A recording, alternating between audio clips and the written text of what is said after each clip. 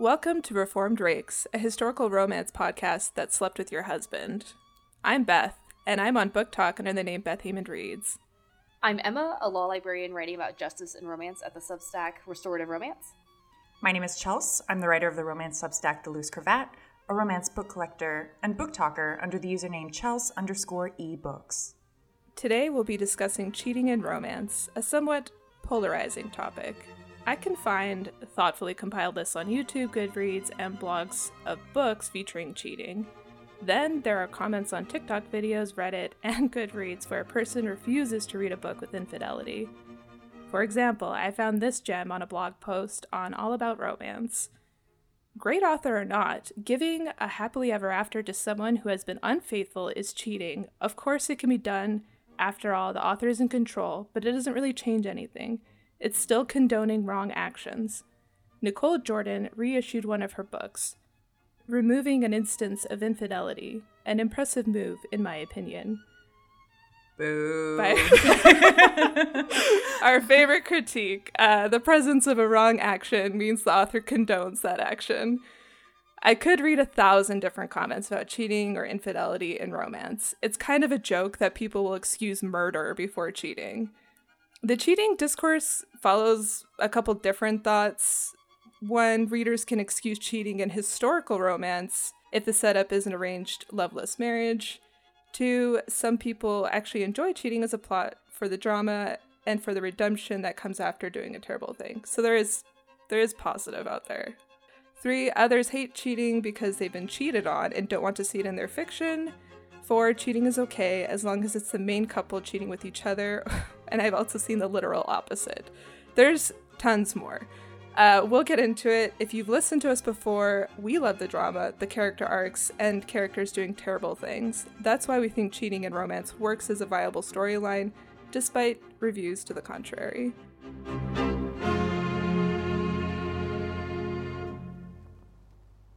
Today we have a special guest who we've referenced a few times on the show already, Bailey. She's on TikTok and most social media under the name @BaileyReadsBooks, and you can go to her website for insightful reviews on BaileyReadsBooks.com.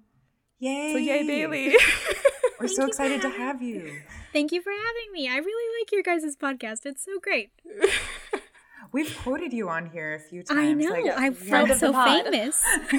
Yeah, so many times I've saved one of your TikToks and Bailey said the thing, the good thing. I'm so glad that the things that Bailey said on the internet are received positively. I feel like Bailey brings a big, I've read other genres perspective to romance novel discourse, which is always helpful for me, someone who barely reads other genres. So it's but Bailey has insight outside of just historical romance, which is I'm always happy to see. I am relatively new to reading it, and most of my first historical romance recommendations came from Emma. Oh. Yeah. That's full I did circle, steer then. you wrong with a Mary Was Bollock it Mary book. I was going to say. I think Mary Bollock was actually the fault of a fantasy author. Okay. So it's okay. I'll get you to read the right Mary Bollock book. I just Please did do. it with Beth. Yes, I know. I find Mary Balog is good for me 50% of the time. So That's about her win rate. yeah, that seems about right. Okay, we're so glad to have you here, Bailey, and we have talked about cheating and infidelity before, and I know that you're interested in this topic as it pertains to romance. So before we kind of get into it, we're going to define infidelity a little bit. Like in every other discipline, actually just defining what infidelity is difficult, and everyone has different parameters of what it covers. But I found this definition in the article, Infidelity and Its Associated Factors, a Systemic Review. Infidelity has been defined as a violation of a couple's assumed or stated contract regarding emotional and/or sexual exclusivity. I feel like from what I've read, people divide women and men in how they view what's considered infidelity, but studies have found more similarity than differences between the genders' engagement in infidelity, especially when both sexual and emotional forms of infidelity are considered. Many studies look at demographic variables like age, gender, socioeconomic status, faith to measure likelihood to engage in infidelity. Then you have intra-individual factors. For example, if someone has a more permissive sexual attitude or attachment styles like anxious or avoidant individuals. Quote, at a couple system level, end quote, and this has been found consistently across all studies.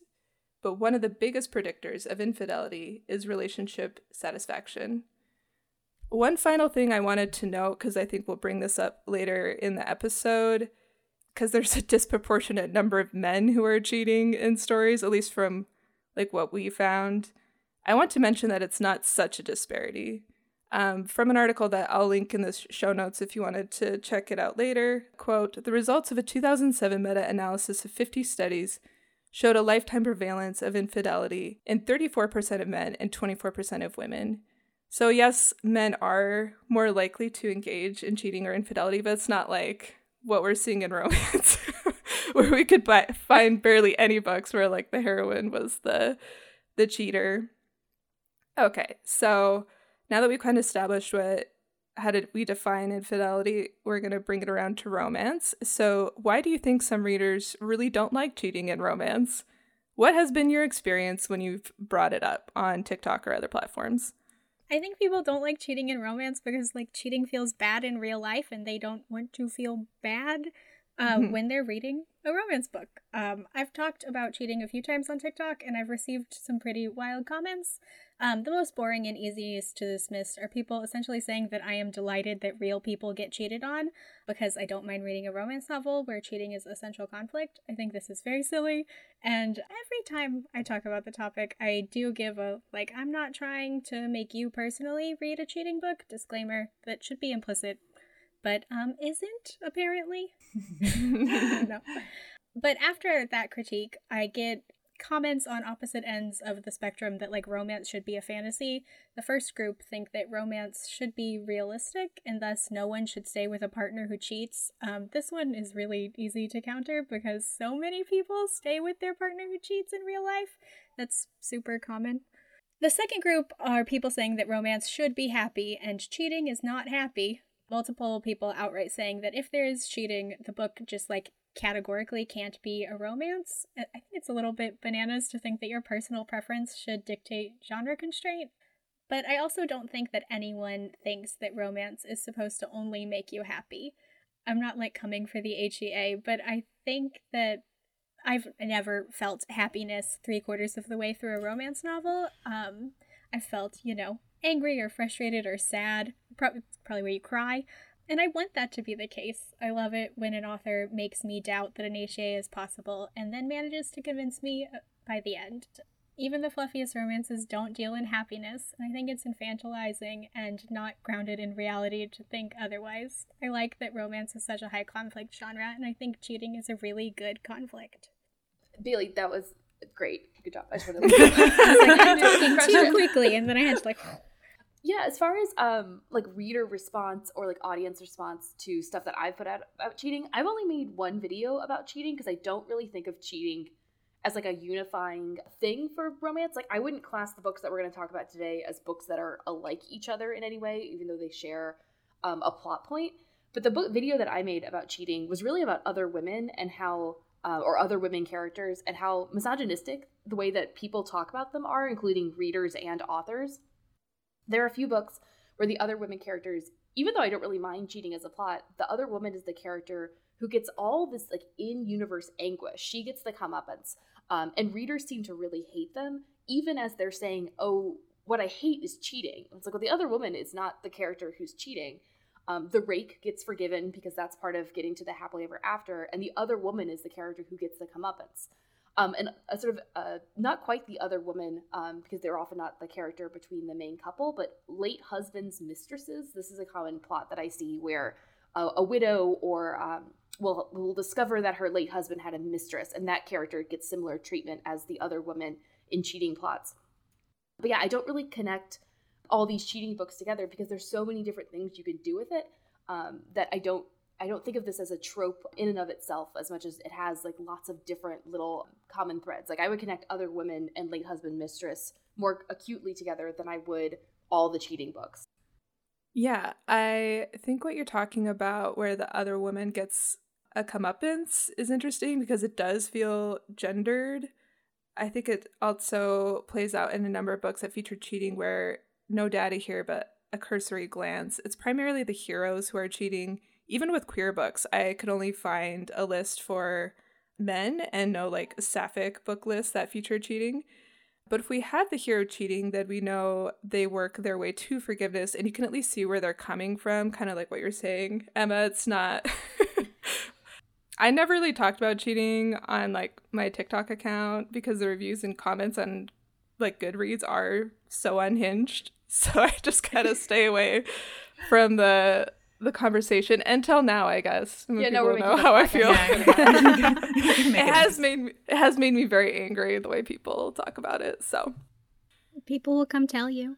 Yeah, they will tell you if you suggest something that is like not to their personal taste. It's like an attack on the right. Which I don't think I've ever specifically addressed cheating, but I have talked about several of the books that we're going to talk about in this episode on TikTok. And one time I spoke about Ravishing the Heiress, which we'll get to later, and spoiler alert for that section, but we don't actually think it's a cheating book.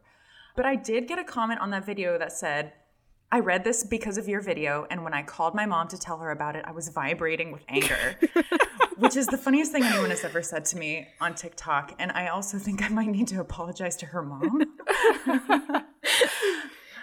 But it's kind of like with bodice strippers that include intimate partner violence, where detractors are like, this isn't romantic. This isn't something that we should aspire to. That's how I feel like some romance readers react to cheating and romance. Both of them are understandable when it comes to triggers, like we have limits and we have boundaries and things that we just don't want to be reading in a book. But for cheating specifically, there's a lot of people who have a hard and fast rule that this is unforgivable, and this is not something that should be depicted in romance. And this is something that Bailey mentioned earlier, and is something that I've also heard Beth say before, and I think about it often, that everything that is unforgivable to you, someone has been forgiven for. I want us to kind of move away from the idea that self-insertion is the goal of romance, and that's how I think we should be discussing romance in general. What is the story? How does this work? How does it make you feel? Not, did something happen to the heroine that I wouldn't personally allow in my relationships? So there's this TikTok account that does trope jail, and of course one of the first tropes to be jailed was cheating. But what was interesting to me is that the book talker described cheating in a way where I've never read it in a romance. Like an unrepentant man just bowling over a woman. You don't have to read books with cheating if you don't want to, obviously, but I sometimes wonder if the folks that make big generalizations about cheating, specifically in romance, have read them. Because it's something that needs to be worked through. If the HEA is the goal, you need to get from this big emotional upheaval to a place where all parties are comfortable. How does the author get us there? It can be a really interesting journey. I'm glad we're coming for trope jail. I've started to I hate it so much. I'm started getting digs in her all the time. Oh, no, you should. That account makes me very frustrated and just is like the worst criticism of all time. Anyway. And it's spreading on TikTok. It's like more and more trope jail. I can't. The whiteboards. I haven't seen the original person, but I've seen like their echoes. I feel like there's two big accounts. There's like that one There's book jail. Yeah. There's like the one girl where she talks really fast and it sounds like it's the cadence of a joke, but it's not actually that funny, and she just like lists things off that are like conflicts in books. Okay. And then there's that other person who's just like anything bad, like a horror, like they'll pull out and be like jail, like the jail for this. The screen. Yeah, the screen record. Yeah, that's book jail. I haven't seen that person at all, but I've heard tell. That's both of those are bad. That's a good a good indication of your For You page, Bailey. Yeah, I do try to not interested my way into an okay For You page. Yeah, that's probably the best way to go. So we should define what cheating is in romance. We'll talk a little bit later on about a few books where people classify them as cheating books, but we wouldn't classify them that way. And kind of like our miscommunication discussion, could we make a difference between cheating and cheating trope? Is there a cheating trope? What perhaps the trope part would be something like walking in on your partner right as they're cheating on you. Yeah, so I had a few ideas about this because I feel like it's important to define cheating as it functions in the book rather than cheating in real life, because I feel like you define cheating in your own life, right? Like whatever relationship you're in, that definition of cheating is cheating. So we don't want to try and make a definition that applies to everyone in the world. But a definition that I'd seen when I started reading romance was someone called anytime any character has on-page sex with another character, other than the main relationship, they called that a cheating book. And this was one of my first indications. I was like, I think maybe the way that romance talks about cheating is not how I think about cheating in books. And I saw it as a reaction to Notorious Pleasures by Elizabeth Hoyt, which is not a book that we're going to talk about today. But it's interesting because the reviewer was mad at the hero for sleeping with another woman. The book opens with the heroine coming upon the hero sleeping with another woman at a party. But actually in that book, the heroine is the one who's cheating on her fiance with the hero. Like she is engaged, and she is engaging with a romance with her fiance's brother. So she's the one who's cheating. But there was this like incredible vitriol in this review against having to witness a scene where the hero was sleeping with another woman. And I thought that was indicative of how a lot of people respond to cheating in romance. So the problem is not necessarily the cheating, it's the sex on page. That's at least one definition for people. And I think if we're going to talk about a trope, there has to be at least two, and I'm not even sure if I'm really attached to this definition, but cheating together and cheating on each other, I think has to be two different things because the structure of those plots are going to be so different. I think it's a great example of how I see tropes working. They have to have a rhythm or beats.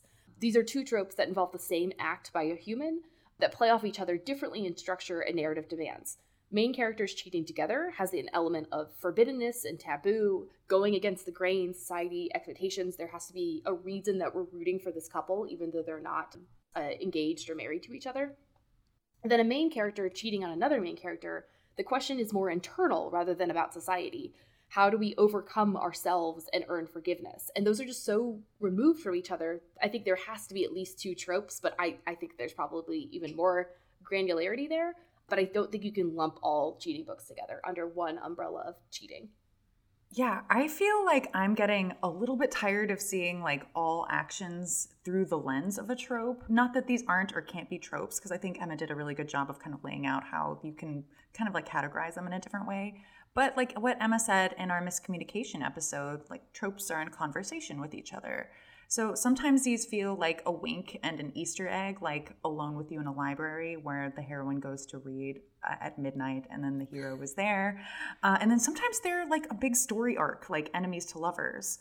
But when you try to take something as messy and fraught and frankly reviled as cheating, it automatically leans towards becoming a pejorative when you add trope to it. My skin starts to itch the way people say that they found cheating trope and miscommunication trope in a book as though they're an unexpected and unwelcome ingredient in a salad they ordered. Sometimes being upset is the point. Like, I've never read a book with cheating where the cheating didn't get me worked up. But here's the thing. Romance can run the gamut of emotions, and sometimes you get a greater payoff when you have bigger stakes. Yeah, that's why I didn't add anything. So like, you both said exactly what we need to say. Yeah, I agree with all of that. Yeah. Well, I think too, Bailey, I know for your cheating TikTok that you made that one time, like you were kind of like cheating trope and you rolled your eyes. Not everything has to be a trope. And I'm like, that's kind of like how I kind of feel about it. Like, yeah, I do get like a little bit annoyed at the internet for the way that we use the word trope, because I don't think it's useful. If it's used in every context, then you don't need to say the word because it's implicit. And I just think that we're adding an extra word where we don't necessarily need to say it. And I totally agree with your assertion that like people say it when they mean thing I don't like and not when they mean thing that happens in book. Right. It's not miscommunication trope if I liked the book. Yeah. No, I agree. Okay, so now that we've defined a bunch of things, we're going to talk about books that have cheating in them, but different kinds of cheating, like we've been talking about. Just because they have this plot point, they are enacted in many, many different ways. Not Quite a Husband follows Bryony and Leo. We briefly see their marriage in its final days before their eventual annulment, and then jump to Bryony working as a doctor in India and Leo arriving to return her to England because her father is in ill health. The pair have to journey through India during an uprising against British colonial rule, and in the process have to actually face each other and themselves on their trip back to England. This book includes a single instance of infidelity after the pair are engaged, but before they are married. Leo sleeps with an old flame, and Bryony knows but never confronts him before or during their marriage about it. This action and the imbalance of information that it causes is at the heart of their marriage crumbling. Bryony imagines that she's being played for a fool, that he either has a steady mistress or that he is continuously engaging in casual sexual encounters with multiple women. She never wishes to confront him because she's deeply ashamed and embarrassed, and she's angry. She cannot trust him any longer, and she absolutely is unable to even pretend to feel positively towards him during the time they are married. Leo is deeply confused. He doesn't understand why his wife seems to hate him, and he ends up agreeing to the annulment. I love this book. I love this book so much. Well, I think there are criticisms for it, but I don't know if we'll get into them in this episode. But something that like really stuck with me about, like, I remember before I even read this book, before I'd even read Sherry Thomas, I remember seeing a lot of reviews of this book, and the way that they talked about Leo was so different than my experience reading Leo. Like, they made him out to be like the worst person, the most like least sympathetic character. And so I was kind of like ready for like a type of bodice ripper villain, like someone who's just like is evil and unapologetic about it, who is a misogynist. And that's not Leo at all. Like, Leo, I think, is very relatable in a lot of ways. And so I'm kind of like, it's so interesting to me that like cheating is such cheating, the thing that he does do in the book. And it is something that both he and Bryony have to work through together. But kind of like part of that I don't think people talk about when they talk about the cheating in the book is that like a lot of Bryony does some really cruel things to Leo too, like her refusal to talk about it, and her refusal also to kind of like let things go. Like, there's a part towards the end where they're kind of like thinking about reconciliation, and he's like, I cannot get back with Bryony, because like, what if I make her angry again? Like, eventually it'll happen. Like, and I don't know if she's going to continue to stonewall me, or if we're ever going to get to this point where like you can harm Bryony and Bryony can kind of contextualize it and kind of find a way to work through it, or if every grievance against Bryony is just immediately getting the cut. Yeah, I like the part when Bryony finally tells him like, hey, I know that you cheated on me. And I actually felt so deeply empathetic to Leo, like that description where he's just like, he's like he's just like, oh my gosh. And like the sound like was so loud. And yeah, I think another thing that Thomas does really well with how she sets up this dynamic is Bryony assumes the worst. Like, I think it's kind of human to assume that greater malice than that person actually felt. Like, Leo, to me, kind of strikes me as someone who really wanted to be in this relationship, got into this relationship kind of before he was ready, made an impulsive decision, and I don't fault him for not telling her. I don't know if you guys feel the same. I think he should have told her, but I'm not like surprised. Like, I can follow his logic on, he's like, how would anyone ever know? Like, this, and the person he was with, he went to her a few months after because he's like, did something come Did around you to tell my Bryony? wife? Did you tell my wife? Like, so yeah, my whole point, I'm very empathetic to Leo, and he's kind of younger. He's younger than her. He's like 24. Yeah. He's younger than her, and she proposed to him, and he wasn't intending on getting married for a couple of years. Yes. Yeah, it's a very empathetic situation in which he cheats on her, and he immediately regrets it. I think of some of the reviews I read were like they fault him less for the cheating and more for not telling her on his own volition. Like, it's not until she's like, I know you cheated on me, that he reveals.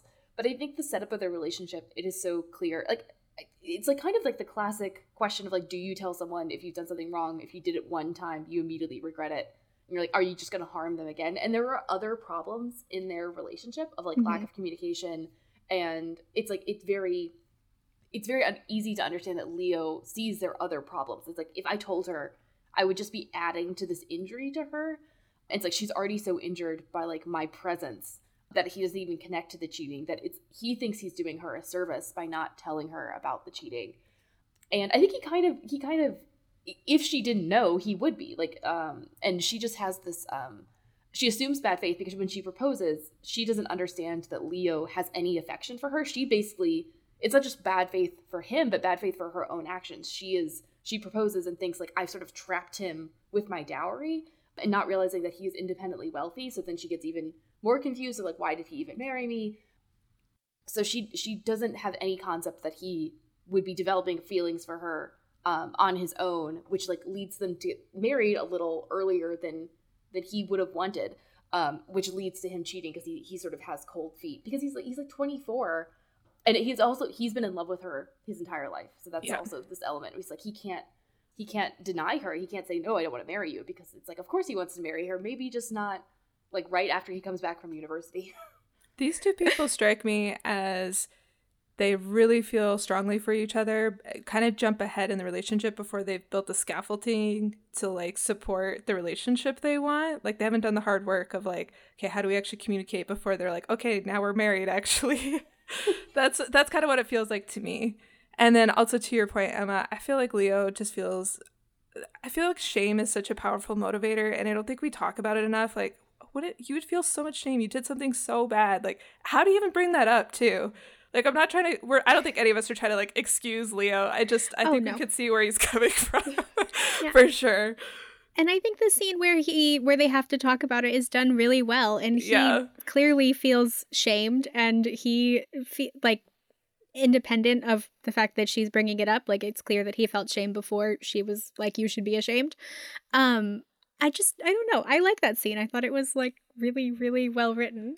It was one of my favorite ones from the book. Okay, we're going to move on because I feel like we could talk a lot about Not Quite a Husband. This one, the hero grovels for the whole book to prove he's trustworthy despite his past where he's cheated on his wife. And the heroine's husband has cheated on her. So you should definitely be reading Scandal by Carolyn Jewell. Scandal deals with the repercussions of previous infidelity rather than on-page infidelity between the couple. Sophie eloped with Tommy when she was 17. She eventually realizes Tommy married her for her fortune and doesn't return her love. He spends all her money and cheats on her. Sophie remains faithful to Tommy and still loves him. Tommy's fellow libertine, the Earl of Binault, cheats on his wife as well. He often accompanies Tommy in some rakish behavior.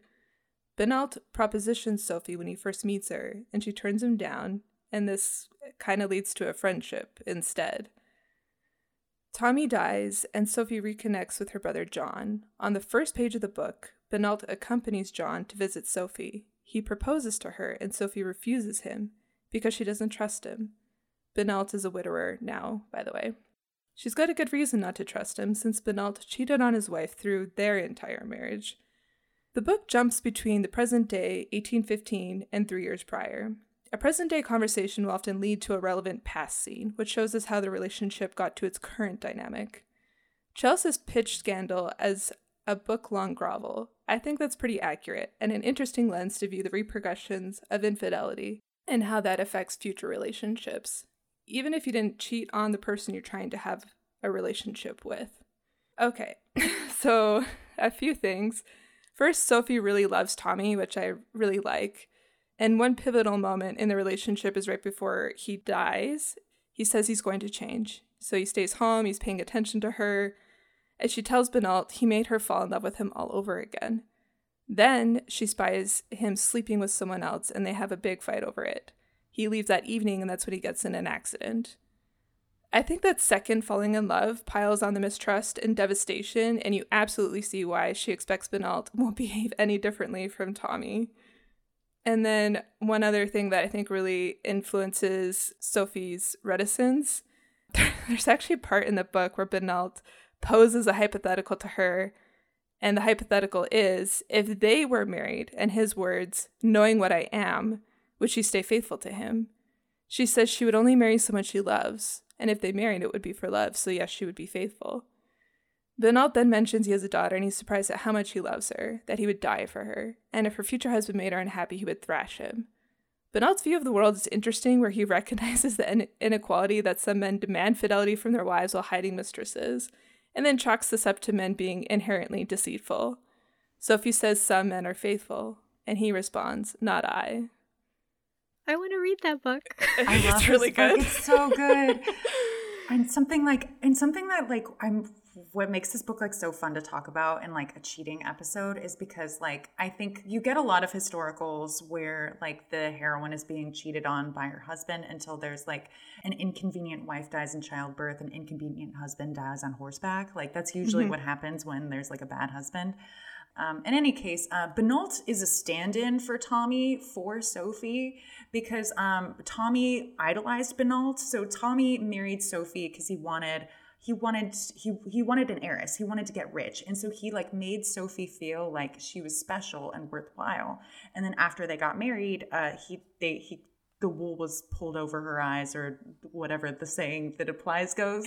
Yeah. Like she realized that he's not who she thought he was, and he actually doesn't really like her. And Tommy wants to be like this rich aristocrat with wealth, so he hangs out with Benoit, who's a much worse man than Tommy, and starts like emulating his behavior. So Benoit falling in love with Sophie. Sophie's like, why would I be with you? Why could I trust you? You are worse than the man that I married. And so the whole book is because he's kind of reached the point, like in the dual timeline, like that when we're in present day, he's already kind of reached the point where he's like, I fucked up. Like I want to be different. Like I love Sophie. I will do anything for Sophie. And Sophie is just kind of like, she sees Benoit from the past as Benoit from the past. And so kind of the whole book is like piecing together what happened, like in little bits and pieces, like as Beth said, like the relevant scene and from the past and the current day. And it also is kind of like getting Benoit's trying to prove to Sophie that he loves her and that he isn't like Tommy, because as you mentioned, Beth, like Tommy apologized to her too. Yes. Tommy said that he would change too. Yes. And he didn't. I know that's gotta mess with you so much. Like Sophie, like as Benoit is trying to win Sophie over, being like, I felt like this before. Someone else has talked to me like this before. Like it's gotta mess with your head so much. So you completely understand Sophie's point of view. So yeah, everyone should read Scandal. I will. And something that like reminds me of, so we just talked about Not Quite a Husband, is like Sophie and Bryony kind of have that thing in common where like they've been deeply, deeply hurt, but like at a certain point, like you need to kind of like, if you want a relationship, if you want to be happy, you can't just like lock yourself away and not like, and not interact with the world. Like you're just hurting yourself even more. And because like people will hurt you, people will make mistakes. You have to you don't have to forgive everybody, but you do have to live a life. And both of them have this they have very similar reactions to being cheated on, where they just kind of like shut down completely. And so while it is a book-long grovel and it is a lot about Benoit like apologizing and making up to Sophie, there's a lot of work that Sophie has to do too. And she's kind of like initially reticent about it because she's in the right. She's the injured party. Mm-hmm. I wonder, I've not read this book, but I wonder if there's something about like dual timelines and cheating, because I think 4 at least of the books that we're talking about are dual timeline, because both Sherry Thomas's are, Day of the Duchess is, and this one is, where something about that, like seeing the build up to cheating and then seeing the grovel, like there's, I think something about it like that lends itself to making it more dramatic. I do think dual timelines tend to be like heightened drama. Something about that structure of, and also being in, I think it works well with like being in someone's head twice of like knowledge bases, thinking about like what does someone know of, like how much do they know about their partner cheating on them. And like maybe the reader knows, but they're reading a scene where the character hasn't had the reveal yet. Like that happens in Not Quite a Husband, where we're watching Bryony about to find out about Leo. But I just noticed that so many of the ones that we're talking about are dual timeline, which is one of my favorite structures. I love a dual timeline. It's very good. Okay, we're gonna jump to A Fake Engagement. And it's If You Deceive by Presley Cole. Giles. Okay. talking about this book is like so funny to me because it's a book that I'm like, I don't know how to articulate why I like this book. Like, and so I'm trying to work through, like, I do really like this book. I reread it a lot, but I gave it like 3 stars. But I'm like, the way I'm talking about it and the way that I will continue to talk about it, it's going to sound like I really like it because I'm lying to myself. So this is If You Deceive by Cressley Cole. And this is such an interesting book, and I reread it often, as I mentioned. It's not really like Lord of Scoundrels by Loretta Chase, so I don't want to disappoint anyone on that front, but this is the only Beauty and the Beast historical where the characters really echo Jessica Trent and Dane from that book. Ethan McCarrick is a surly Scottish aristocrat who wants to get revenge on Madeline Van Rowan, whose family essentially mutilated him a decade prior. He already got revenge on her parents unbeknownst to her, so when he meets her and becomes kind of obsessed with her, he's not really sure what to do. Like, he wants her in his life, but he doesn't want to marry her. He wants to further his revenge, but he also feels guilty for the way that Madeline has suffered because of the retribution he's already enacted on her parents that has trickled down to her when she was still a child. So Madeline at this point is poor, young, and powerless compared to an aristocrat. But she has that innate confidence of a woman who's extremely clever and outrageously attractive. So it always feels like she has the upper hand over Ethan. She won't agree to be with him unless he marries her because she wants that security and is worried that he'll pull one over on her. He's still unsure about his intentions and doesn't think he can love Madeline, but he will do anything to keep her in his life, except marry her. So he lies to her and says that he will once they get to one of his estates, hoping that he'll be able to sleep with her if he puts off marriage long enough. When they get there, he keeps getting distracted by work and snapping at her and acting quite belligerent. Madeline sees the writing on the wall and says, "I'm going to leave you because you are clearly not going to marry me." So Ethan throws a fit, and to spite her and prove that he doesn't need her, he immediately goes to a brothel. He brings 2 women up to a room, they undress him and begin to kiss his body, and then he has a change of heart. He runs back to Madeline with a marriage license in tow, says, "I will do right by you, let's get married right now," and Madeline happily agrees. Just as they're engaging in makeup sex, she finds 2 lipstick prints above his navel and then is furious and kicks him out. So Madeline and Ethan actually have penetrative intercourse at the beginning of the book, so it feels like her refusal to sleep with him is more in line with her refusal to be a mistress or to let him have what he wants without her getting something in return, rather than to protect like a dubious notion of virtue. So they do engage in intercourse throughout the book while they're in the bargaining stage, but because it's not penetrative, it doesn't count, like kind of according to the characters. This is also kind of where I think about the cheating too, because Ethan says that he didn't go through with it at the brothel, like they stopped at body kisses, and because of that, it doesn't count. And I think some readers would agree with this assessment, but I wouldn't. I also think that Ethan and Madeline both recognize it as a betrayal. So even if it doesn't count, does that really make a difference in how the characters feel? Like, if you were going to split hairs here, I think you could say that Madeline was leaving Ethan, so he wasn't really cheating at that point because they were planning a split. But again, I would counter that with, this feels like a betrayal, and it's kind of handled as such. This is like the Regency, we were on a break. Yes. We were on a break. That's very apt. Okay, so the way that she reacts when she finds that the kisses, and it's like he has asked her, okay, I'm for real now, let's get married, but he doesn't disclose like where he was before. That's kind of what it feels like a little bit. Like, I agree with you, Chelsea. Like, it feels a little murky to me. Yeah, like I can see why he didn't disclose that, because he's like, hey, I mean it. I'm going to get married to you. Don't ask where I just was. That's not relevant. Like, like, and what I think is really kind of like, and I don't think people really get that mad about the cheating, or if the discussion about cheating around this book. And I think kind of like, I think I keep coming back to the Lord of Scoundrels, like Jessica Trent thing, because like Madeline is like such a force of nature that like she doesn't ever feel like it's like, even she doesn't feel like an aggrieved party as much, like even when she is like rightfully angry at something, because like her brain is already always moving to like the next thing. She's like, okay, this happened to me, regroup, gotta move over. And I think like some of that comes from trauma and like from what she had to do like as part of his revenge. So like his revenge against her parents basically like impoverished her entire family and like kind of caused her father to die, and then she had to like live in the a really sketchy part of Paris and grow up there and kind of try to like scrounge on her own. So she's kind of been like trying to like work her way up to a place of stability, like where she can just like live comfortably. And that's the most important thing to her over literally everything else. Like there is no part in this romance at all where Ethan is more important than Madeline being safe. I feel like this cheating book, or like calling this cheating trope, like misses that. Like the betrayal seems to be, it's like right proposal, wrong reasons. It's like that actually happens a lot in historical romance where someone is like, the hero will get to the point, it's like, oh, I do want to marry the heroine. And the conflict comes from, he either says the proposal wrong, or she realizes that the proposal's coming from a place of duty, or like sort of misaligned reasons like this, like that.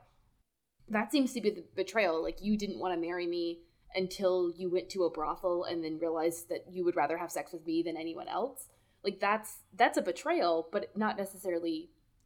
It is cheating or it's not cheating, but like that doesn't matter as much as like what's like happening there is that she's refusing him because he's proposing for reasons that are not coalesced in a way that is satisfactory to her. Okay, we're moving on to the next book. Sorry, I'm just like looking at how many books we have. Okay. So this is an interesting one. Lady Gallant by Suzanne Robinson. The hero sets up a scene with another woman so he can get caught by the heroine. Yes, and this one has similar reader reactions to it as Kresley Cole, where people say, this is definitely cheating, this is the worst cheating I've ever read, or this is definitely not cheating. I'm more of the mind that this is cheating, or maybe the Kresley Cole one is on whether they're in a committed relationship or not. We discussed Lady Gallant in our miscommunication episode, so I won't go into as full a plot recap as Chelsea did there, but it is a Tudor England romance between Nora, a mousy, quiet woman, and Christian de Rivers, a handsome, charming rake in Queen Mary's court. Both Nora and Christian are spies for Princess Elizabeth, though neither knows this about the other one. Christian is enamored with Nora early. He first thinks of seducing her, and then her earnest and honorable responses to him make him fall in love. She's really confused at his attention, sort of in a why me way, because she's never gotten this sort of positive attention from men of the court before. Their romance is incredibly sweet. Like, at one point, she brings him puppies, and he's just unmoored by this gesture. Like, it's just super saccharine for the first third of the book. But after he proposes, Christian discovers a cipher left by Nora in a garden.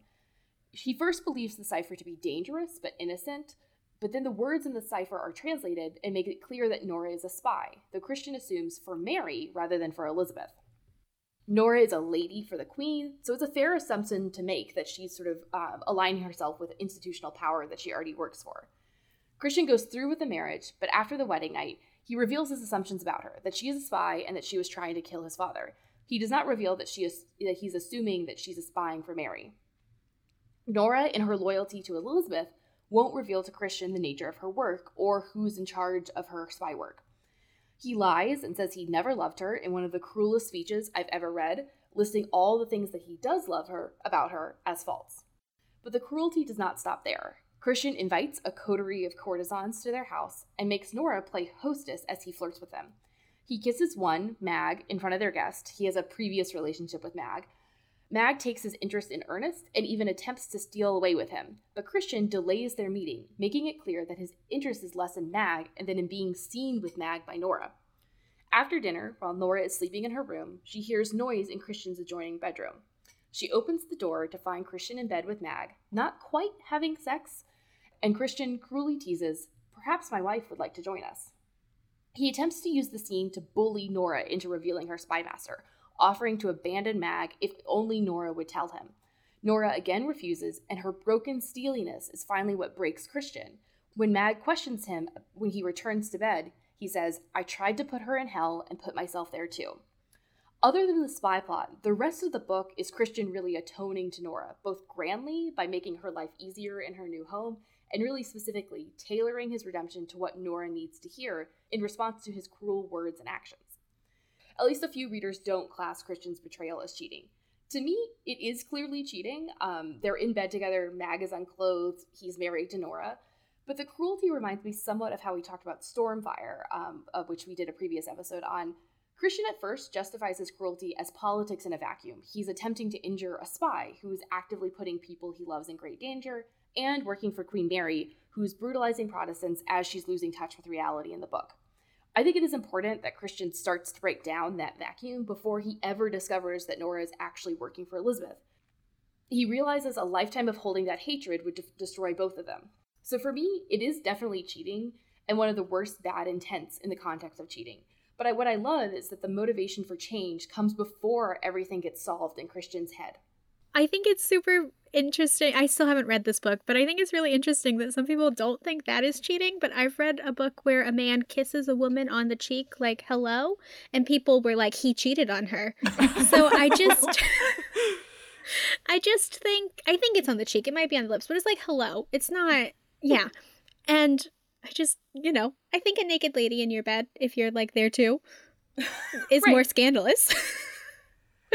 Yeah, I'm just kind of like, what is ambiguous about that? I just don't like, I guess kind of like what you said, Emma, about like, because I guess that's kind of like what I think like penetrative sex, like if you deceive, like it's not cheating if they didn't have like penetrative sexual intercourse.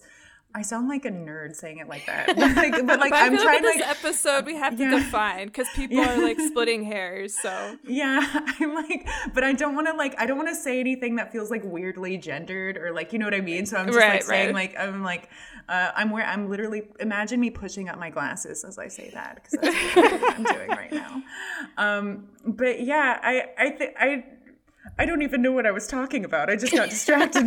Sorry, I interrupted you. No, I think this is such an interesting book. We've talked about it before. I haven't read it either. But I like what you said, Emma, that where Christian, he starts working on repairing things with Nora before he like fully learns. I guess that he assumes that she's a spy for Elizabeth. He recognizes like what his actions were and how wrong they were. And I think that's probably my more favorite character arc, where it's like they feel the shame on their own. It wasn't like instigated by something else.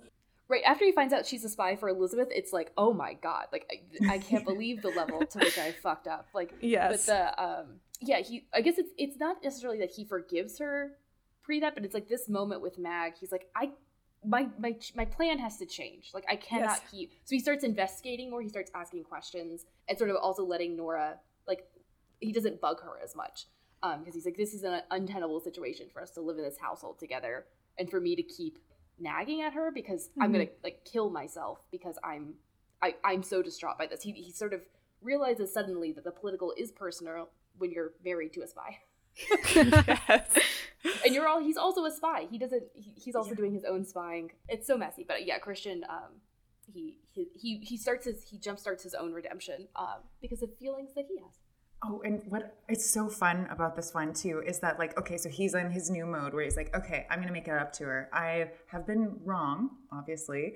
And so like Christian is like, he's like so charming, and this book is really funny. It doesn't sound like it from this description, but this book is hilarious. And Christian is hilarious. And so he's kind of like in his mind, he's like, okay, well, I apologize. I'm Christian. I'm gonna apologize. It'll get right. And Nora is like a mouse of a woman, and like her nickname is literally Mouse. And so it's not like me being like, she's a mouse, but like everyone's like, she's a mouse. That's her nickname.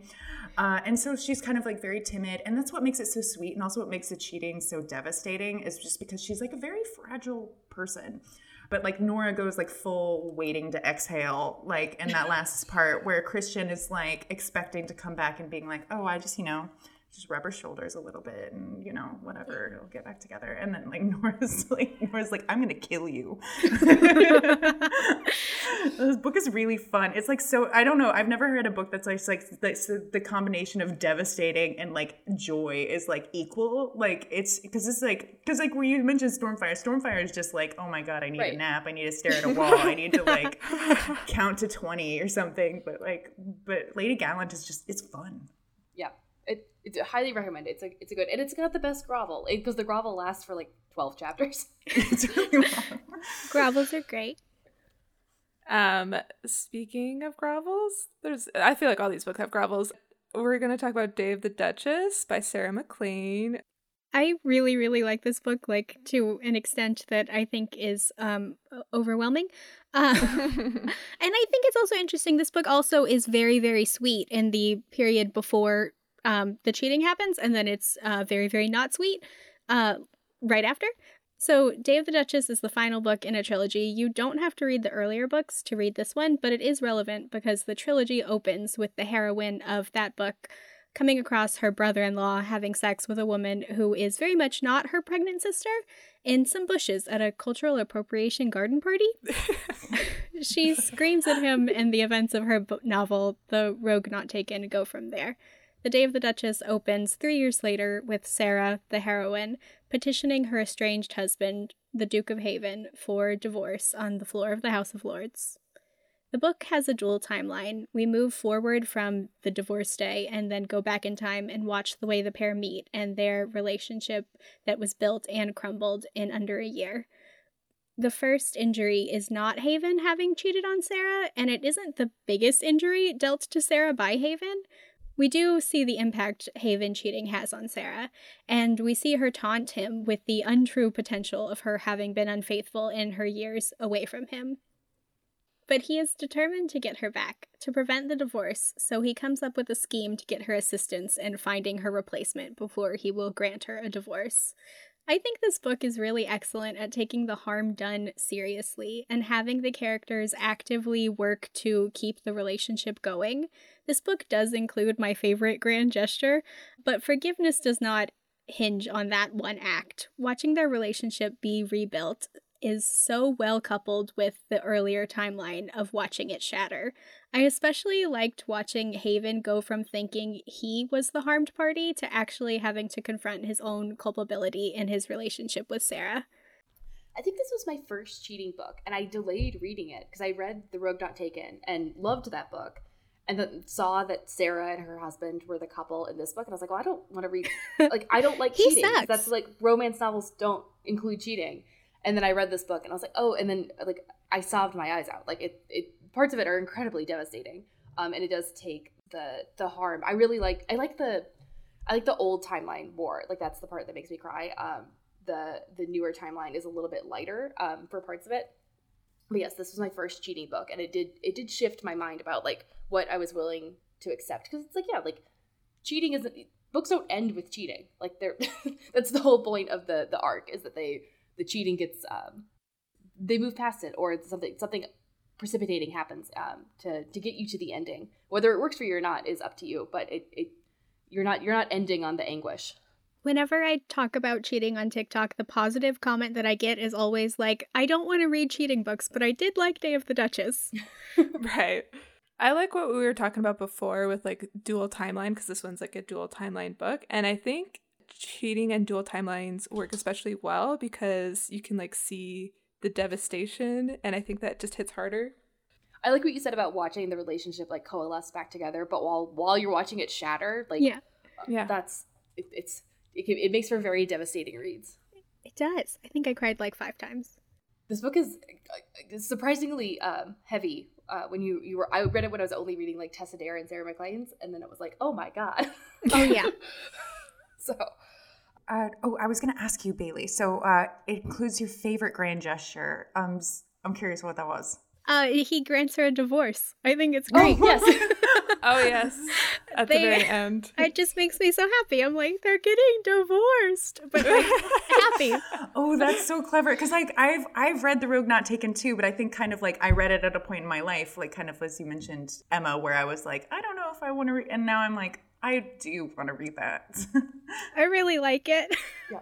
It's so fun when someone, it's like the plot is like, we're going to take advantage of this law that just happened. Mm-hmm. That's fun. Where it's like, suddenly they can get divorced. And it's like, she's the first woman who's like, I'm going to do this. Like, divorce. Okay. Well, Emma and I got to read a very fun book, Not Quite a Husband, Chelsea Slog Through Prince of Dreams by Lisa Kleypas. Yeah, this book, oh my gosh, this book. I want to scream about this book to everyone, and not like so much that I'm like angry about it, because I think at first I was angry about it, but then I was just kind of confused, and then I went to like I I'm kind of obsessed with what Kleypas was trying to do here. I think it's really interesting. I think I might read it again, actually. So this isn't. This is not where y'all saw that going. From, like, I hated this book to like now I'm obsessed with it, which happens pretty frequently. Yeah, that does happen to me a lot, doesn't it? You seem to like to dissect your books. Yeah, I'm a rereader for sure. So yeah, this is an early Lisa Kleypas published in 1995. And no matter what I say, I will say I don't think it's good. But if you are a Kleypas completionist, you get to see her trying out some elements and storylines that she ends up putting into better books later on. So this is a romance between Nicholas, who's a Russian prince that has escaped to England after pretty traumatic events, and Emma Stokehurst, who's the eldest daughter of a duke. Nicholas starts off the courtship with control. Like, he has an interest in Emma that he doesn't quite put to words, but he threatens her love interest and essentially forces him to abandon courtship, which is something similar to what Harry Rutledge does in Kleypas's Tempt Me at Twilight. So then Nicholas swoops in and proposes a marriage of convenience to the heroine. So she'll get out of under her father's thumb and have control over her own life and her menagerie. So she has a menagerie of exotic animals, but they're rescues, so it's fine. She's like Lisa Kleypas's Carol Baskin. But she gets to keep her menagerie. She keep being like the biggest hoyden in the world, and then he will get to be married to her. And she's a woman that excites him because she's so different. That's something that they say a lot. But Nicholas's past gets in the way. He confides to Emma that his brother was executed in Russia and that he was brutally tortured. But the trauma from that event is something that he lets trickle into their current relationship. He isn't able to say that his obsession with Emma is love, so he slowly begins to emotionally abuse her. He ignores her, he mocks her, he attempts to dominate her actions, and their marriage is essentially falling apart.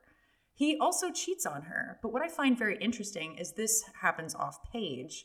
Nicholas returns one day smelling of sex, and Emma gets angry with him for infidelity. It's not confirmed that he actually did sleep with someone until much later in the book. I actually really like how small the cheating is in the grand scheme of things, because coupled with all the other ways that Nicholas is a bad husband, the cheating is much more forgettable. What we actually do see, him ignoring her, belittling her, being a bad father to the illegitimate son that gets left on his doorstep, have a lot more of a negative impact. So kind of a note about the weirdness of the book. This is a paranormal historical, and that is kind of a spoiler, so I'm so sorry. But this is a paranormal historical, and that ends up making this an interesting book, but not necessarily a fun one to read. So Nicholas gets his desire to change and be a better husband because he goes back in time and lives as his great-great-great-great-grandfather who was executed in Russia. And then when he goes back in time, his wife is Emmeline, who is his relative that also just looks just like Emma. So it's essentially them reliving their relationship under different circumstances that end tragically. It's a very bizarre choice, and one that I would honestly love to see from anyone other than Kleypas. I just don't think the style works for her. I think this should be your first Kleypas, Bailey. I almost read this book as my first Kleypas. I saw it on the list, and I was like, I've been meaning to read a Lisa Kleypas, and then I consulted my list of Kleypas books from Emma, and I was like, this isn't on Emma's list. So it's outside of her like neatness of her universe, and yeah, this is. I feel like a Kleypas novel is one that you can tell from like a mile away it's a Kleypas book. This is not. Doesn't have some of the. But I think maybe some of the markers are the same. Where like it seems like the dynamic between the couple is similar to Kleypas, like hoyden and man who can't talk about his emotions, even though he's like obsessed with the hoyden. That happens a lot. Yeah. But yeah, the paranormal element of like living someone else, I feel like that kind of has structurally similar elements as like the dual timeline. Like you need to like be removed in some way, both as reader and hero, from your cheating to see why the cheating is bad. But this book does sound wild. I'll probably read it eventually.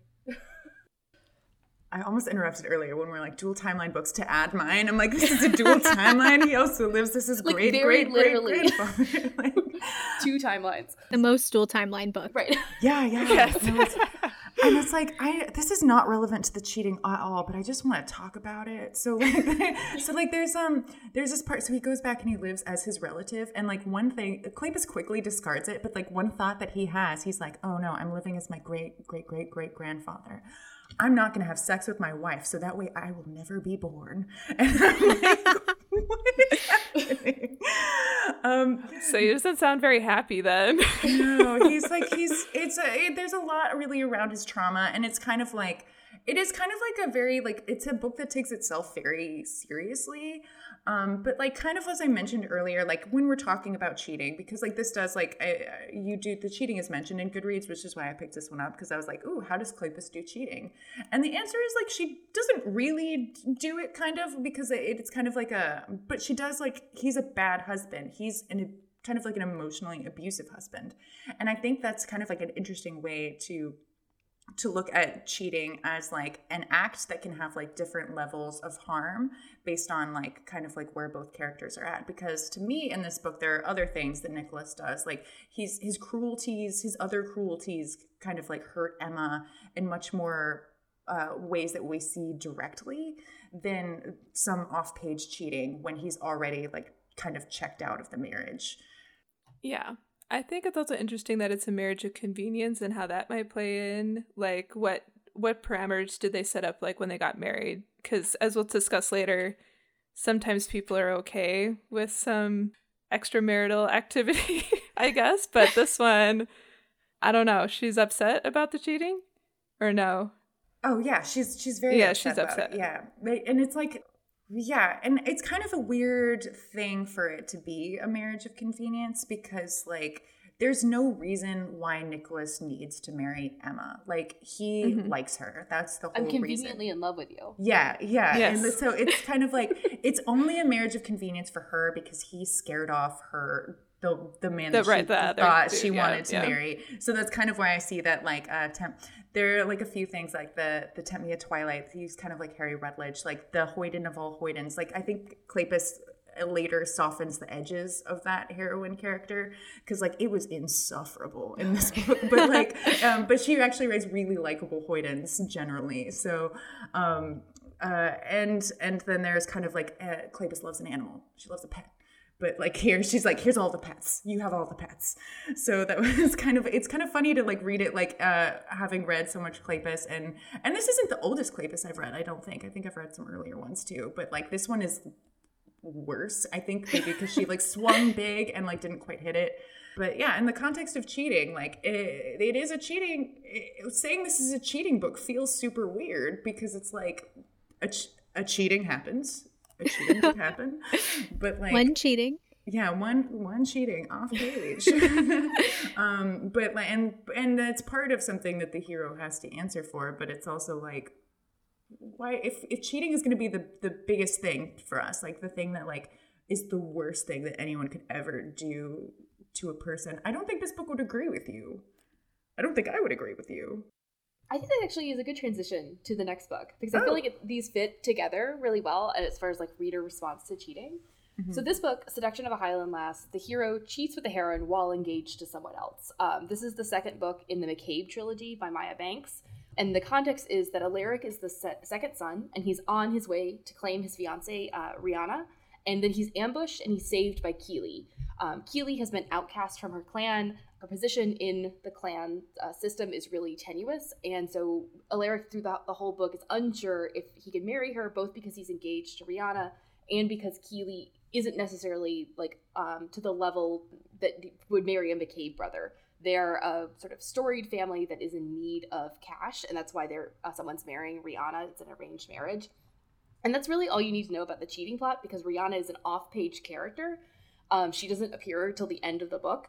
And also, I think important context is this is the second book in the trilogy, and Rihanna, the fiancé, was also kind of engaged to the first brother, who's the first book in the series. So she's passed from one brother to another one, and then sort of predictably, she's the heroine of the third book to the third brother. But so the romance that you see between Alaric and Keely is really sweet, and there's sort of the question is, can I run out on my fiancé who I've not actually met yet, and can I marry someone that's sort of, I'm gonna get rid of my duty, I need to bring money into to family, and Keely doesn't have any income. There is some sort of like deus machina of like making Keely, she finds her place back in the clan, and so the marriage becomes less tenuous or not approved. But most reviews that I read of this book would not class this as cheating. And I think it goes with the book that Chels was talking about in our future discussion of Ravishing the Heiress by Sherry Thomas, which is a book that we don't think is cheating, but lots of people think is cheating.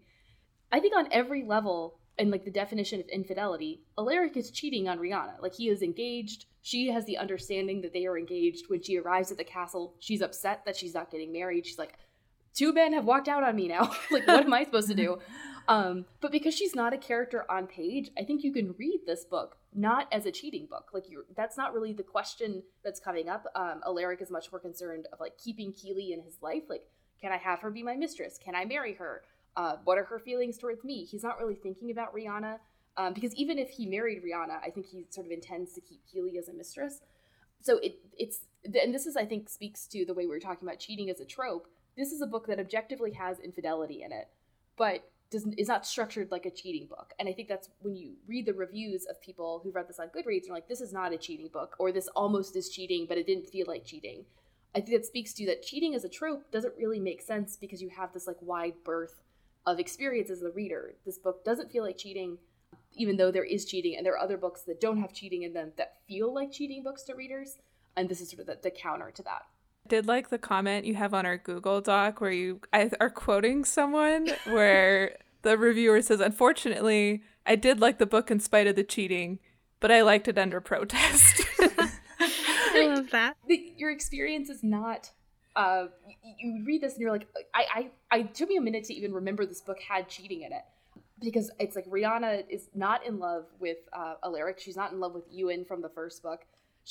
Mostly her being upset about not getting engaged is like political. She's like, well, what am I supposed to do now? Like, do you have another brother? And then like, lo and behold, there's a third brother. There is another brother. How convenient. I like that.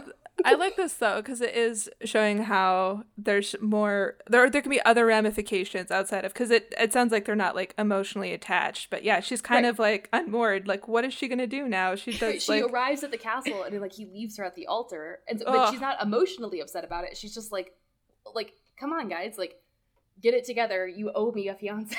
But that's still valid, and it is still a betrayal. Like, you were counting on this for your economic stability, and now you're like, okay, well, what am I gonna do now?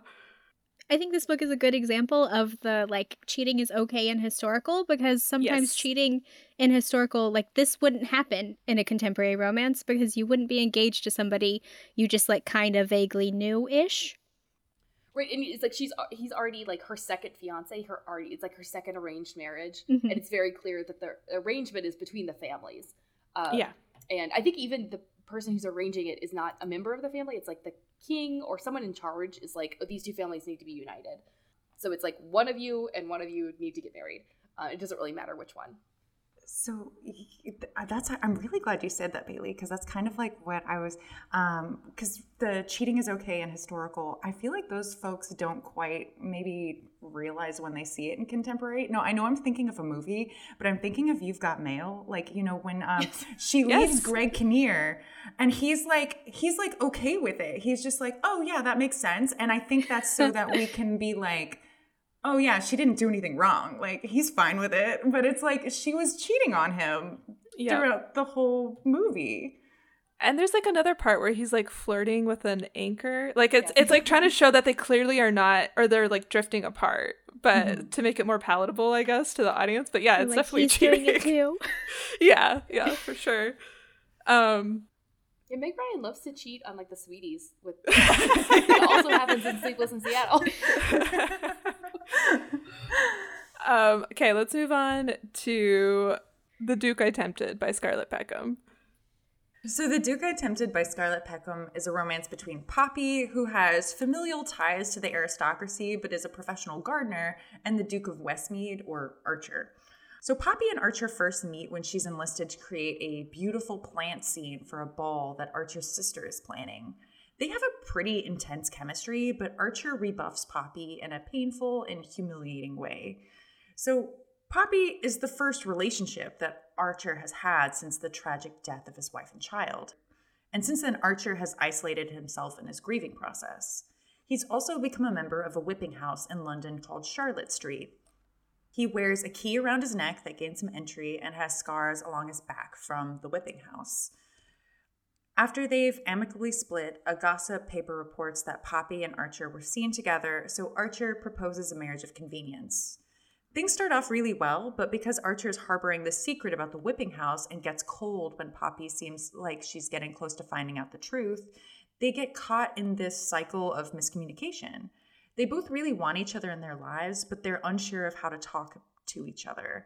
And Archer's clearly withholding something, and Poppy concludes that his withdrawals are because of how he feels about her as a person, so in turn she walls herself off from Archer.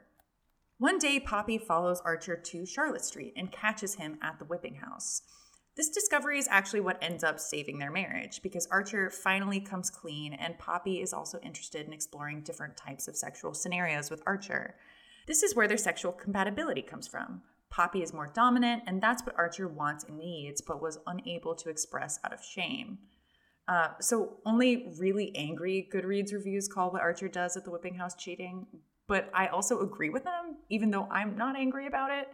It's cheating because there isn't an agreement in place between the two of them at this point. I like that Poppy is pretty ambivalent about the cheating, but is more upset about what is more directly affecting her, Archer withdrawing himself from their relationship. I want to note that Poppy also has some pretty intense moments of stonewalling.